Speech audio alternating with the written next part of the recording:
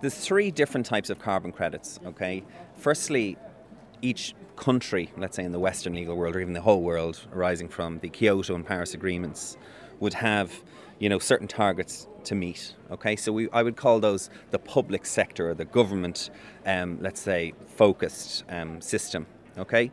Then you have a second tranche of private companies. Now, you might have large companies like energy companies being given a certain amount of emission units or permissions, and that forms what's called a compliance market. And secondary to that, then, you have companies who are voluntarily trying to reduce their carbon footprint, okay? So your listeners might be familiar with, let's say, at point of sale. I bought a ticket to a theatre a couple of weeks ago, and I was offered to, pay an extra €2 to offset your carbon. So that's the voluntary market. And then the third category would be, again, this personal, each individual can then sign up to pay extra, or let's say do it in their own life, try and cycle instead of drive. So there's three different systems at the minute. And what's interesting, if you look at the middle tier, let's say the private companies, is maybe the most popular one.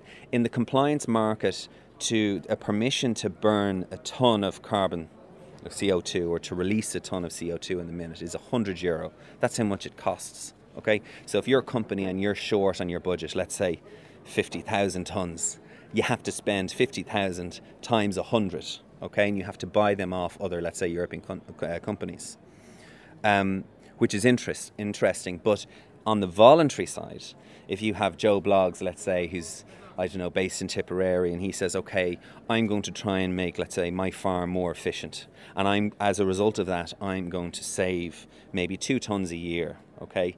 Now, there are grants certainly available for him to do that, maybe to have a little bit of solar energy or biomethane fuel and so on his farm. But the price per ton on that is around €8.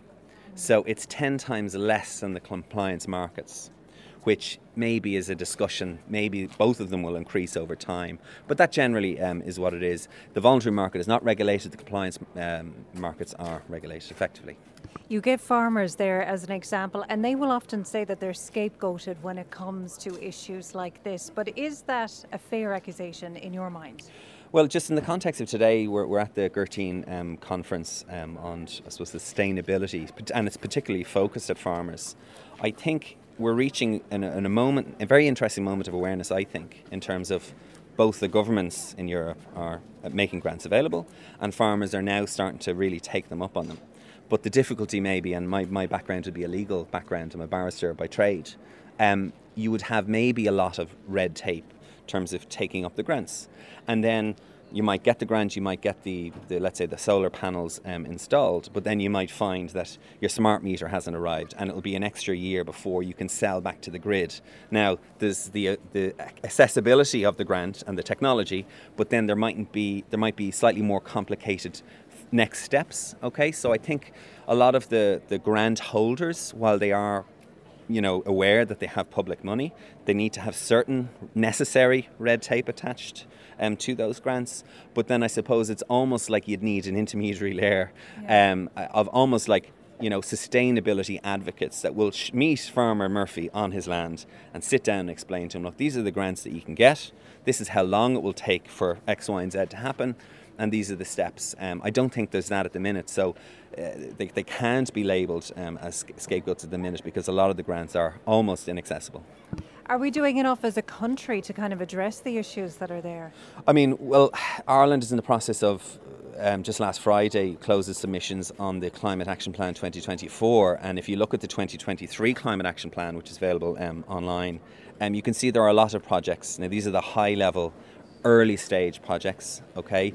But if you look at Ireland's target to reduce its emissions by 40%, we will only get a quarter of that. So in other words, by 2030, we're only at the minute going to achieve a 10% reduction. So we are, let's say, mathematically and categorically behind. And for me, what I see is a lack of incentive for small companies, which you would say makes up the majority. And obviously we can point to big companies, but you would say from the long tail of the internet and technologies, the way they're rolled out, it's actually the accumulation of all the small to medium farmers in the country that will make the difference. And I don't see the real incentive there at the minute.